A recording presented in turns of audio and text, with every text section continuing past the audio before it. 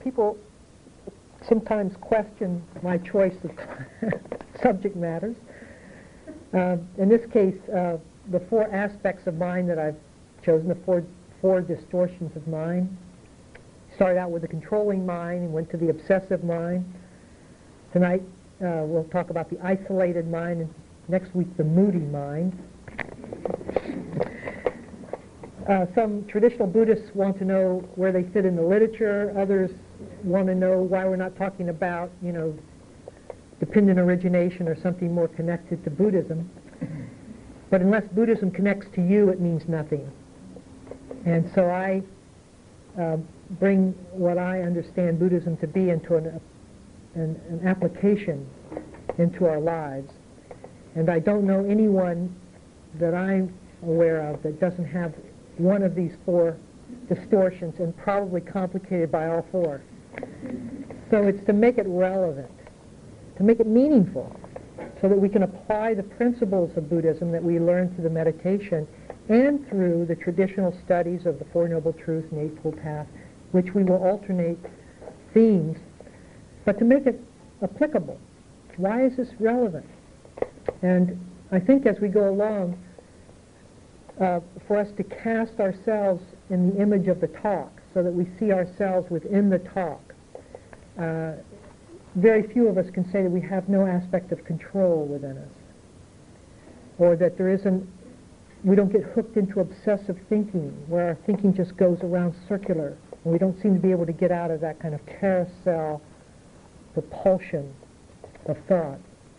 And tonight is another difficult subject, but why not, right? And what I find is that there's enormous empowerment that occurs in taking on these subjects. I was taking a walk this afternoon, and I was just feeling the empowerment of the Dharma, where instead of running and hiding and then dying with what we've hidden from our whole lives, we go in search of the very dark recessed corners of our mind and bring light to it. And we seek out those destructive tendencies, destructive to ourselves and often painful to others. And we make an intention and a purpose to understand and to bring these things into clear awareness. And that is the ultimate empowerment. And from that comes a kind of joy, a sense of vitality and joy that I hope that you may be feeling, even as you feel the fear of approaching these difficult regions of the mind. First, it's always going to be fearful. That's the nature, that's how the mind holds us at bay, is through its fear. You can't look at that, because it will tell you something about yourself. It will indeed. But if we are willing to go through that, then what it begins to say, the messages, the decoding of the system, is very impersonal and very light, and really doesn't say anything about you at all. There's no you to say anything about. And so it's just an impersonal process. So tonight, the isolated mind. The isolated mind. Now, why would I choose a topic like that? I mean, we have our cultural references to isolated minds. We have the Theodore Kaczynski's, or whatever his name was, the Unabomber, in the nice little remote setting in the backwoods of some hillside, sitting there just with his own mind, generating thought after thought. And because there's no input, because there's no ability for feedback or for questioning the thought just implodes upon itself, building pressure upon itself. Feel it? You feel it in you? Every head should nod.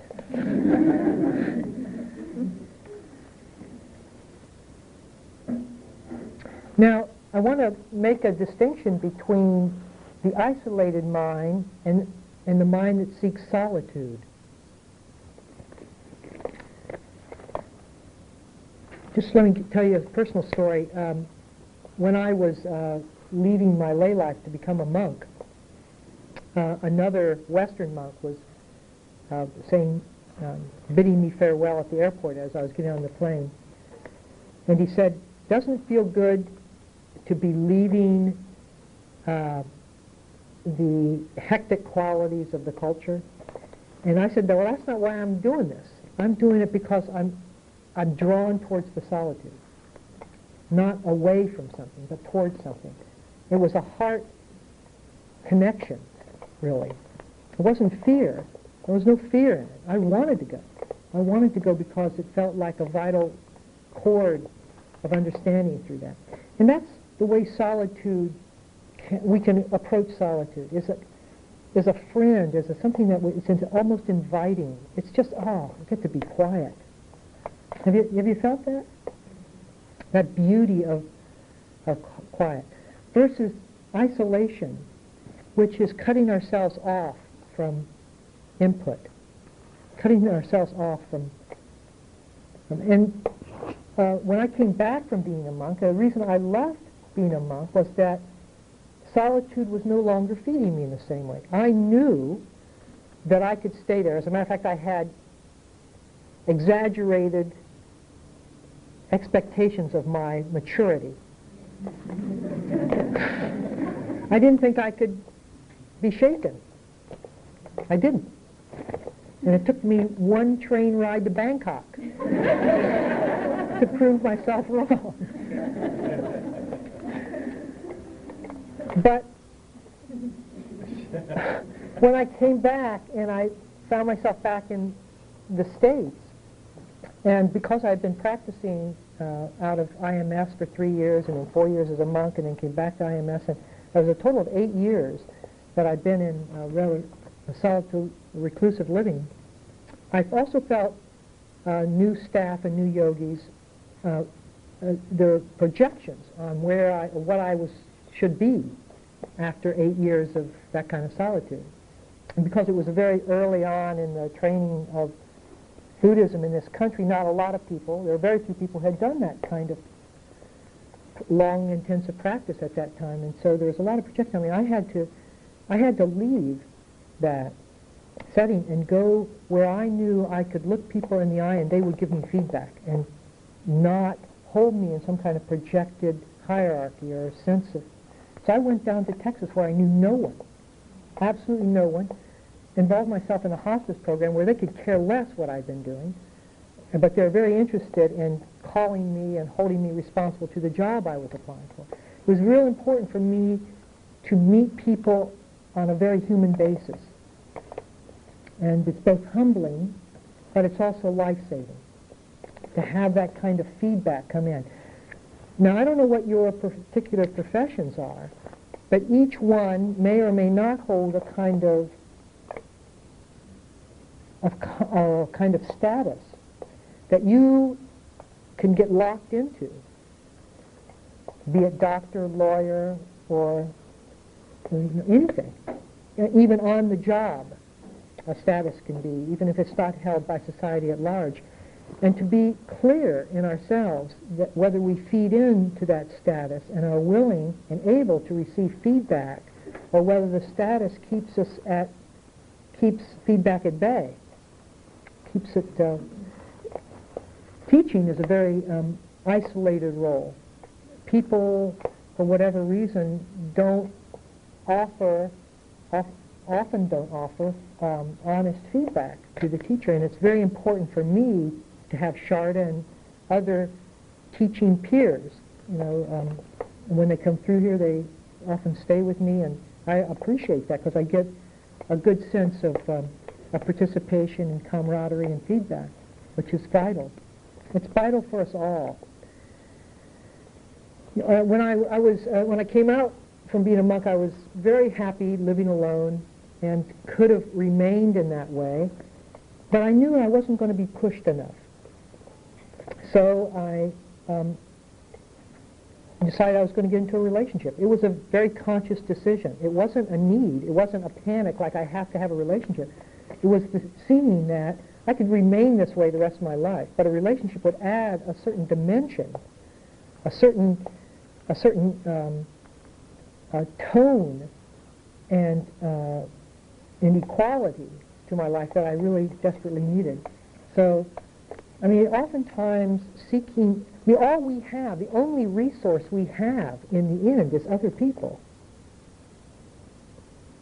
Because we can't trust this mind. We can't trust it to show us the truth. It's not going to tell us the truth. We can trust awareness, attention.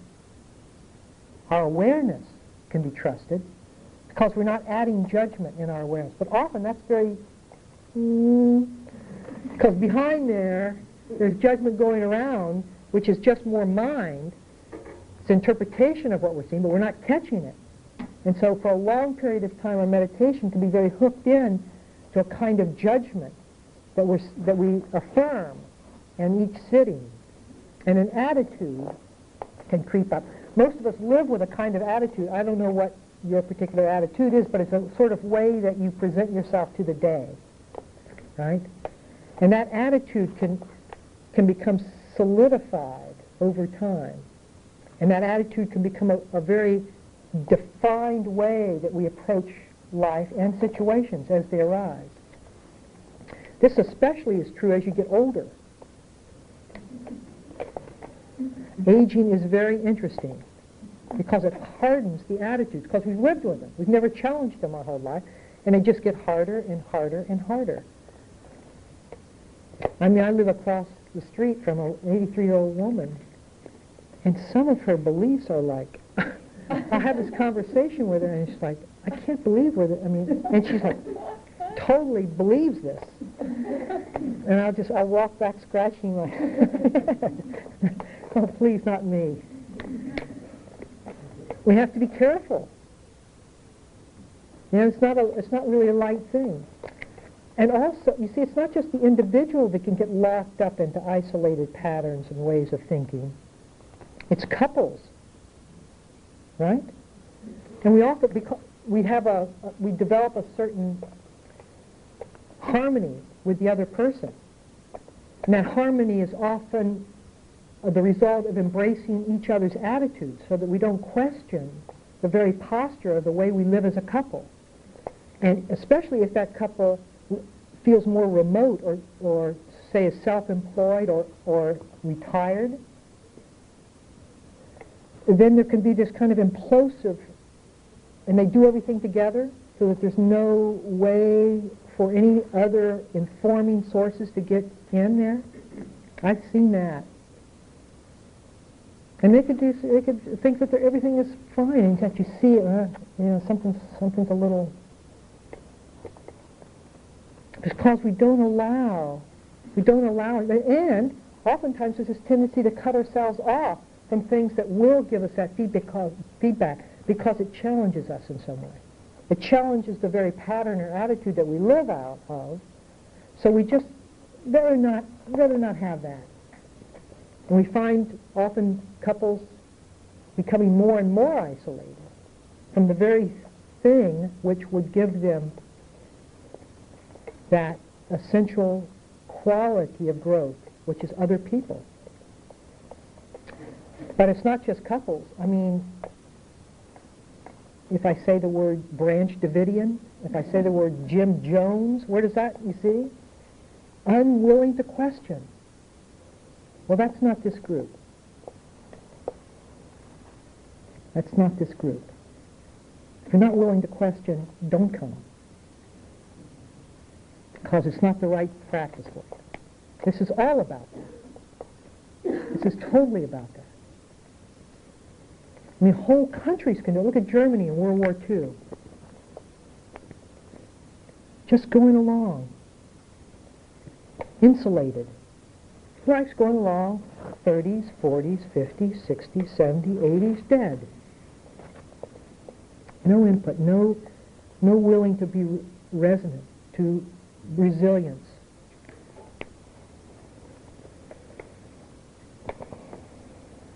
The whole purpose of Dharma is to challenge ourselves, is to question ourselves. So we say to ourselves, well, what's the difference between this group and Jim Jones? Everything. Because the purpose of the Sangha as one of the gems of the teaching is to question, is to look within ourselves and to question how it is and what it is that we're holding in our isolated position, how it is that we're holding fast and not breathing in the air of inclusion.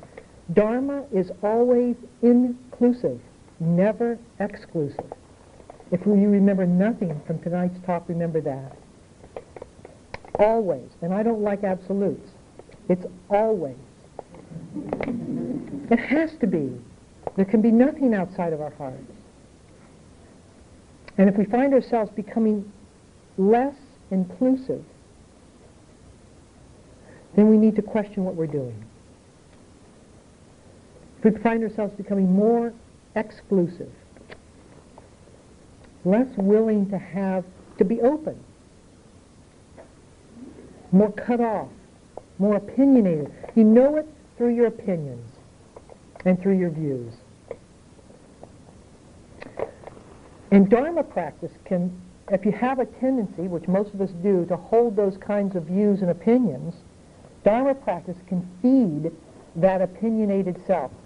After a number of years in a particular tradition, I was very opinionated about this particular tradition. And as I was leaving a particular style of practice that I had spent a number of months doing in Burma, a friend of mine was going over there, and I was trying to dissuade him. I was being very opinionated and telling him that doesn't he see that he's just going to fall into, I don't know.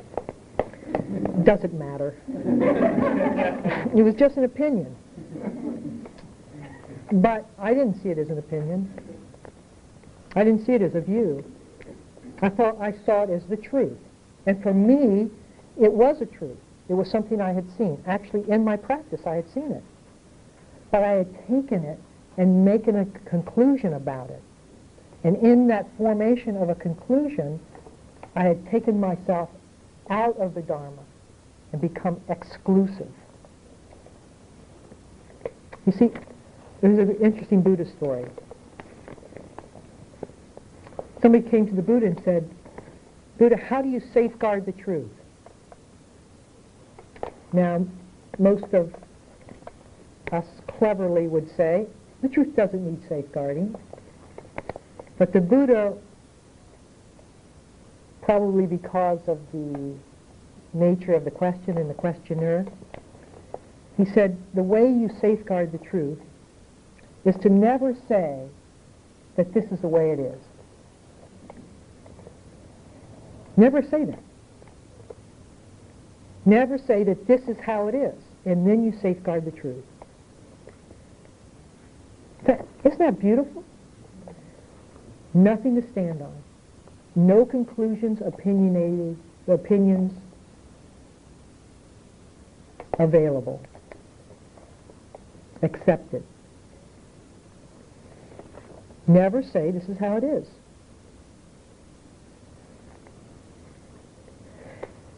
And if we are willing to foster that sense of questioning, to foster that sense even within ourselves of, okay, because then what happens is when we feel ourselves in a definite stance with an opinion, right, a view, when you can feel the tension created between my stance and someone else's counter view, you take that view and you process it through the Buddha's statement.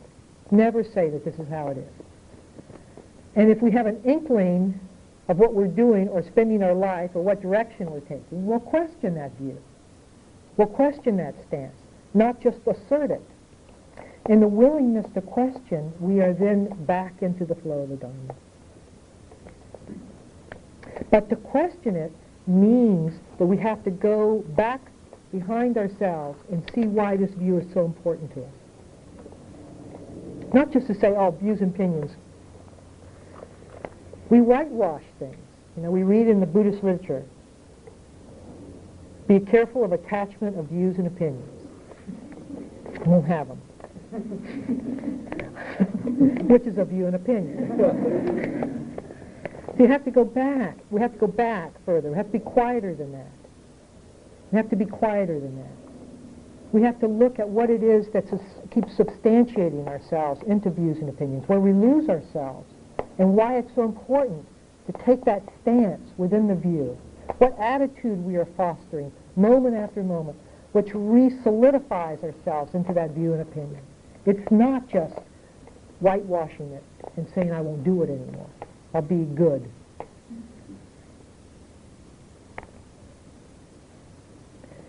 And what we begin to find is that the very willingness to take a view and to hold ourselves fast to an opinion, to have an opinion, right? Well, first of all, let me say that I know very few minds that don't hold opinions. Okay? Very few. And those of us who see ourselves as being liberal often have the most views and opinions. We think we're so open, so tolerant, right?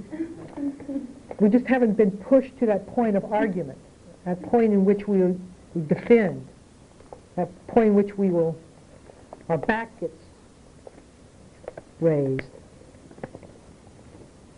But it's there. Listen to the political discussions that are going on and see if your back doesn't get raised on one party or that'll do it. See? And for some of you who've heard this story, but my hospice program, a group of very fundamental Christians from this area approached our hospice program and wanted to hook up their organization with our organization. They were going to provide the volunteers, and we were going to provide the professional staff, and it would be, we would serve 9 fundamental Christians. So I took that to the staff as the director. I said, okay, now what do you think about this? And now hospice philosophy, in its heart of hearts, is absolutely open to everyone. Doesn't matter who. Gender, sexual orientation, nothing, everybody come to the hospice program. That's the fundamental principle. That's the prime directive. Okay, got it? So I take this to the staff, and the staff says, oh, I don't think why don't you give it to the other hospice across town? I said, what do you mean? They said, well, we don't want to go into that house and have them proselytize and try to convert us. I said, why not? Are you afraid that they'll work? It'll work? Are you that easily? No, we just don't want to hassle. Just let it go. Just send them to the other hospice program. I said, I'm not sending them to the other hospice program. We're going to look at why it is that we want them to go there. You see, this is the most open organization that I've ever been part of. And there was the area. That was it. That was where, where we'll serve everybody, but not them. Right? We'll be open to everyone, but not my mother. I mean, you don't know my mother, right? Yeah, right. So I'll be open. Qualifying. The Dharma is always inclusive. That is an absolute statement about absolute freedom. Where does that leave us? It leaves us working on those areas in which we are exclusive. That's all. It's just willingness to look, willingness to open to those parts that need that surveillance, that attention, that input. Never say this is how it is.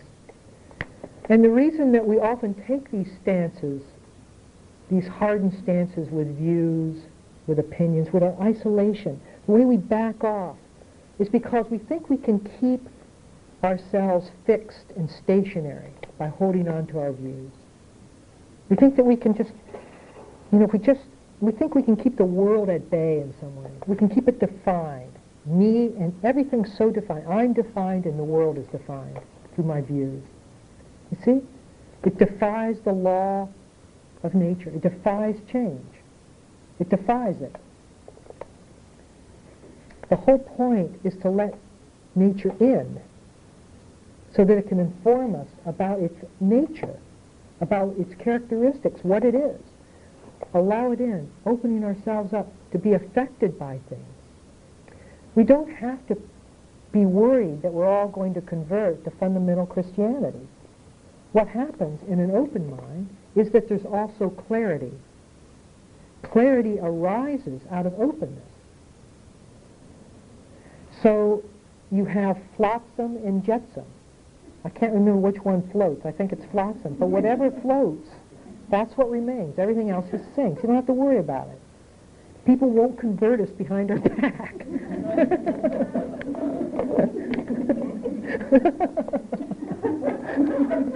Subliminal tape.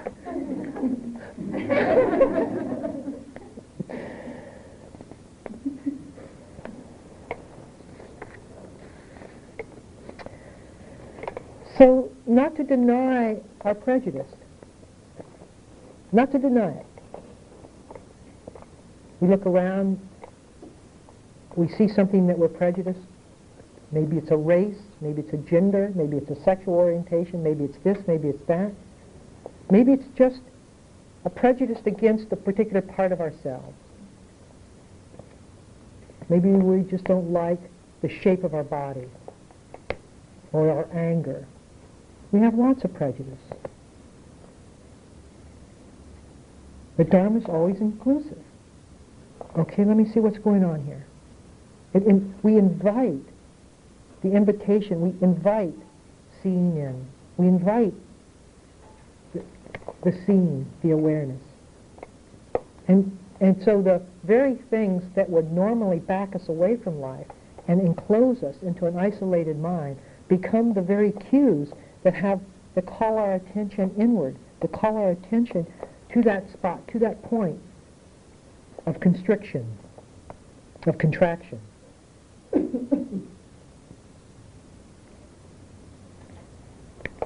And some of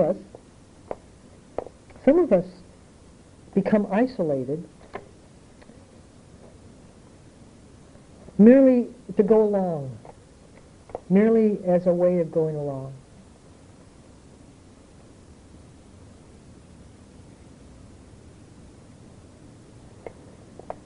Becomes another kind of group spirit, like Germany in World War II.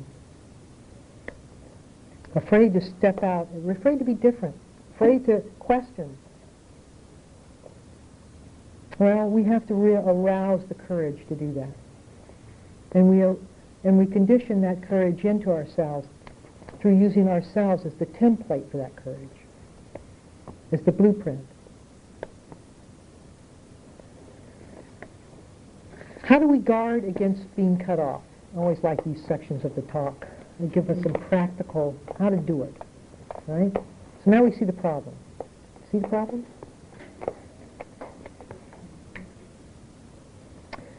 Well, you know, I have been willing and able to trust an inward sense in myself that I know what I need.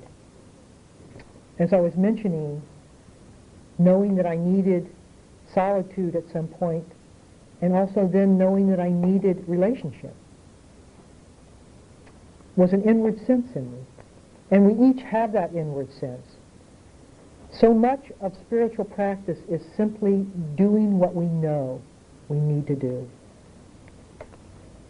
It's fine-tuning our honesty to admitting what we need to do and doing it. If I have touched any of you in your isolation, what do you need to do? What's calling out? What's beckoning you? It's so easy to just follow the old conditioning of further and further solitude and isolation.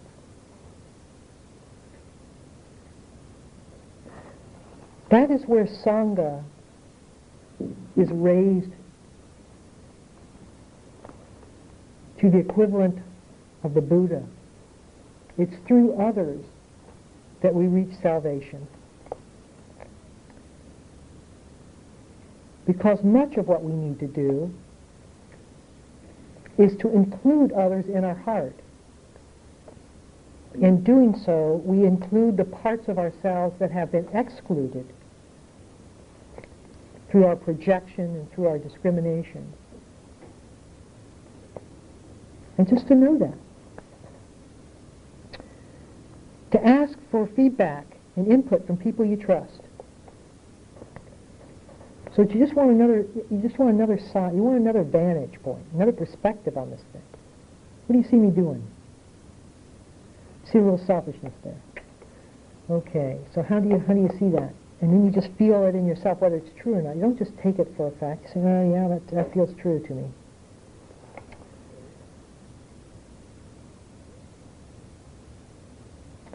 Bring whatever stance or attitude drives our life into our conscious attention. Don't die with it. I don't care what your attitude is. It's not worth dying with.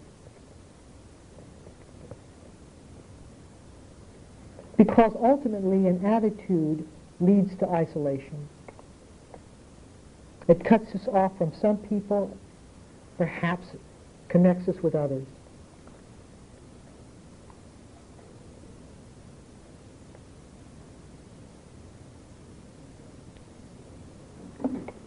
Here's one. Having a healthy mistrust of what the mind tells us. Don't believe it. See it, and then all the elaboration don't believe. Look through your eyes, see the objective fact, and how you elaborate on it is extra. You don't need it. You've seen it. You've looked. Don't believe what other people tell you about other people, because they're just trying to get you to accompany their opinion. Don't believe what anyone tells you about the Dharma, but see it for yourself. After that, after the seeing, everything else can be mistrusted. It makes it very simple. Seeing is believing.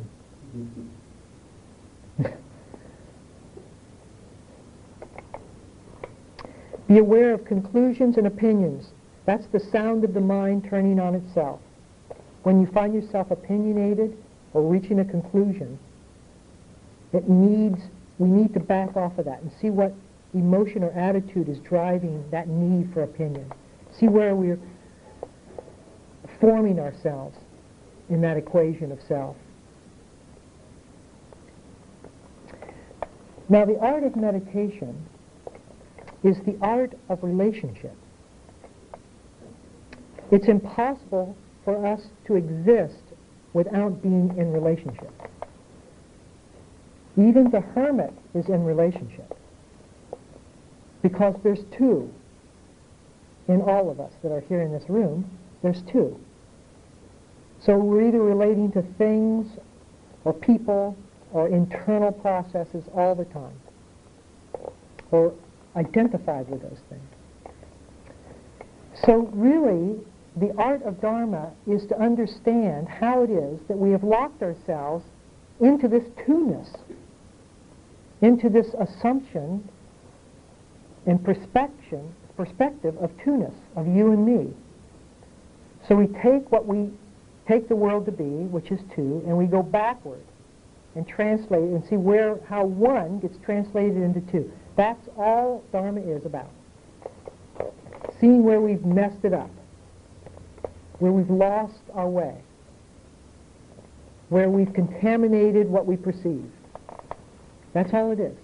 So using relationship to show us that is the art of Dharma and meditation. Meditation is all about understanding the nature of relationship. And again, I'm not just talking about relating with people. I'm talking about relating with anything, relating with our minds. In the very moment of relationship, you have two. So it's only through how it is that equation breaks into two-ness that we can understand how it broke into two-ness. We have to look at it. We have to look at the relationship. And what we find is that the relationship is usually one in which we don't want it to be there, or we're holding on fast and wanting it to perpetuate. And when we do that, we create and fracture the mind so that it can be fearful and turn away from what it doesn't like, or hold on and indulge in what it does. And so the nature of Dharma is to understand how it is that we lose ourselves in moving towards or against the rest of the world.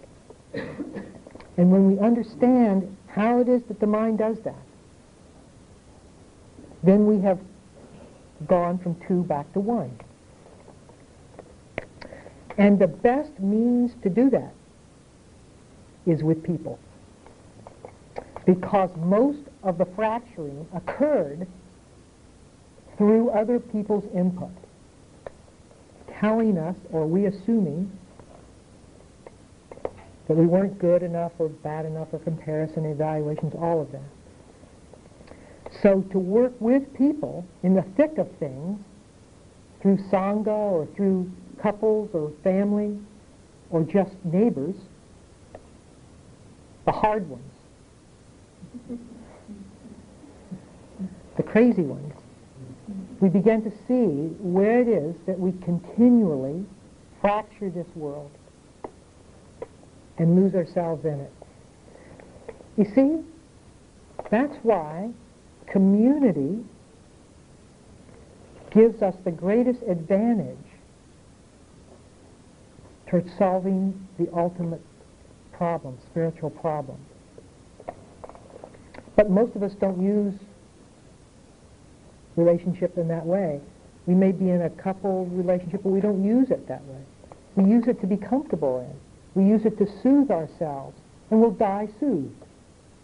But we won't die having used that very relationship to see where it is, to see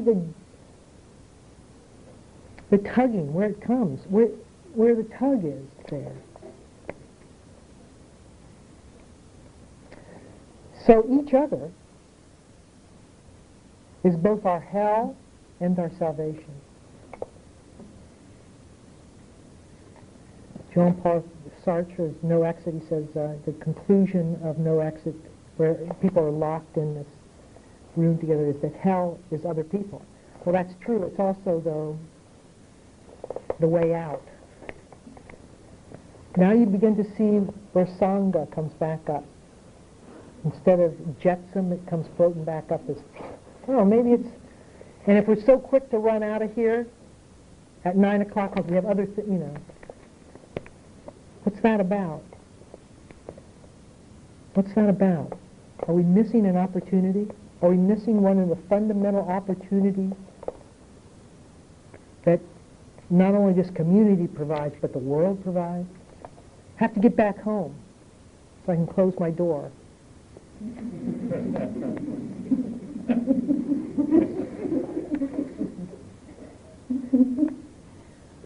The open mind allows everything to inform it.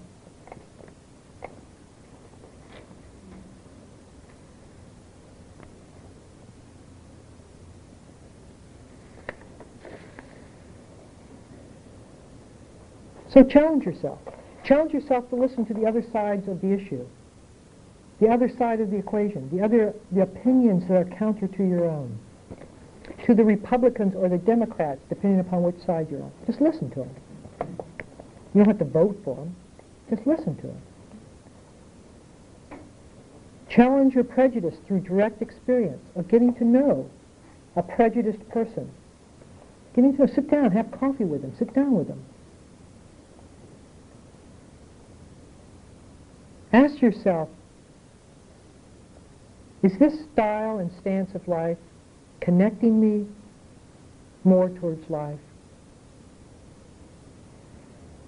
or not? And when you answer that question, am I connecting more and more to things? You will answer the question on whether you are spiritually growing or not.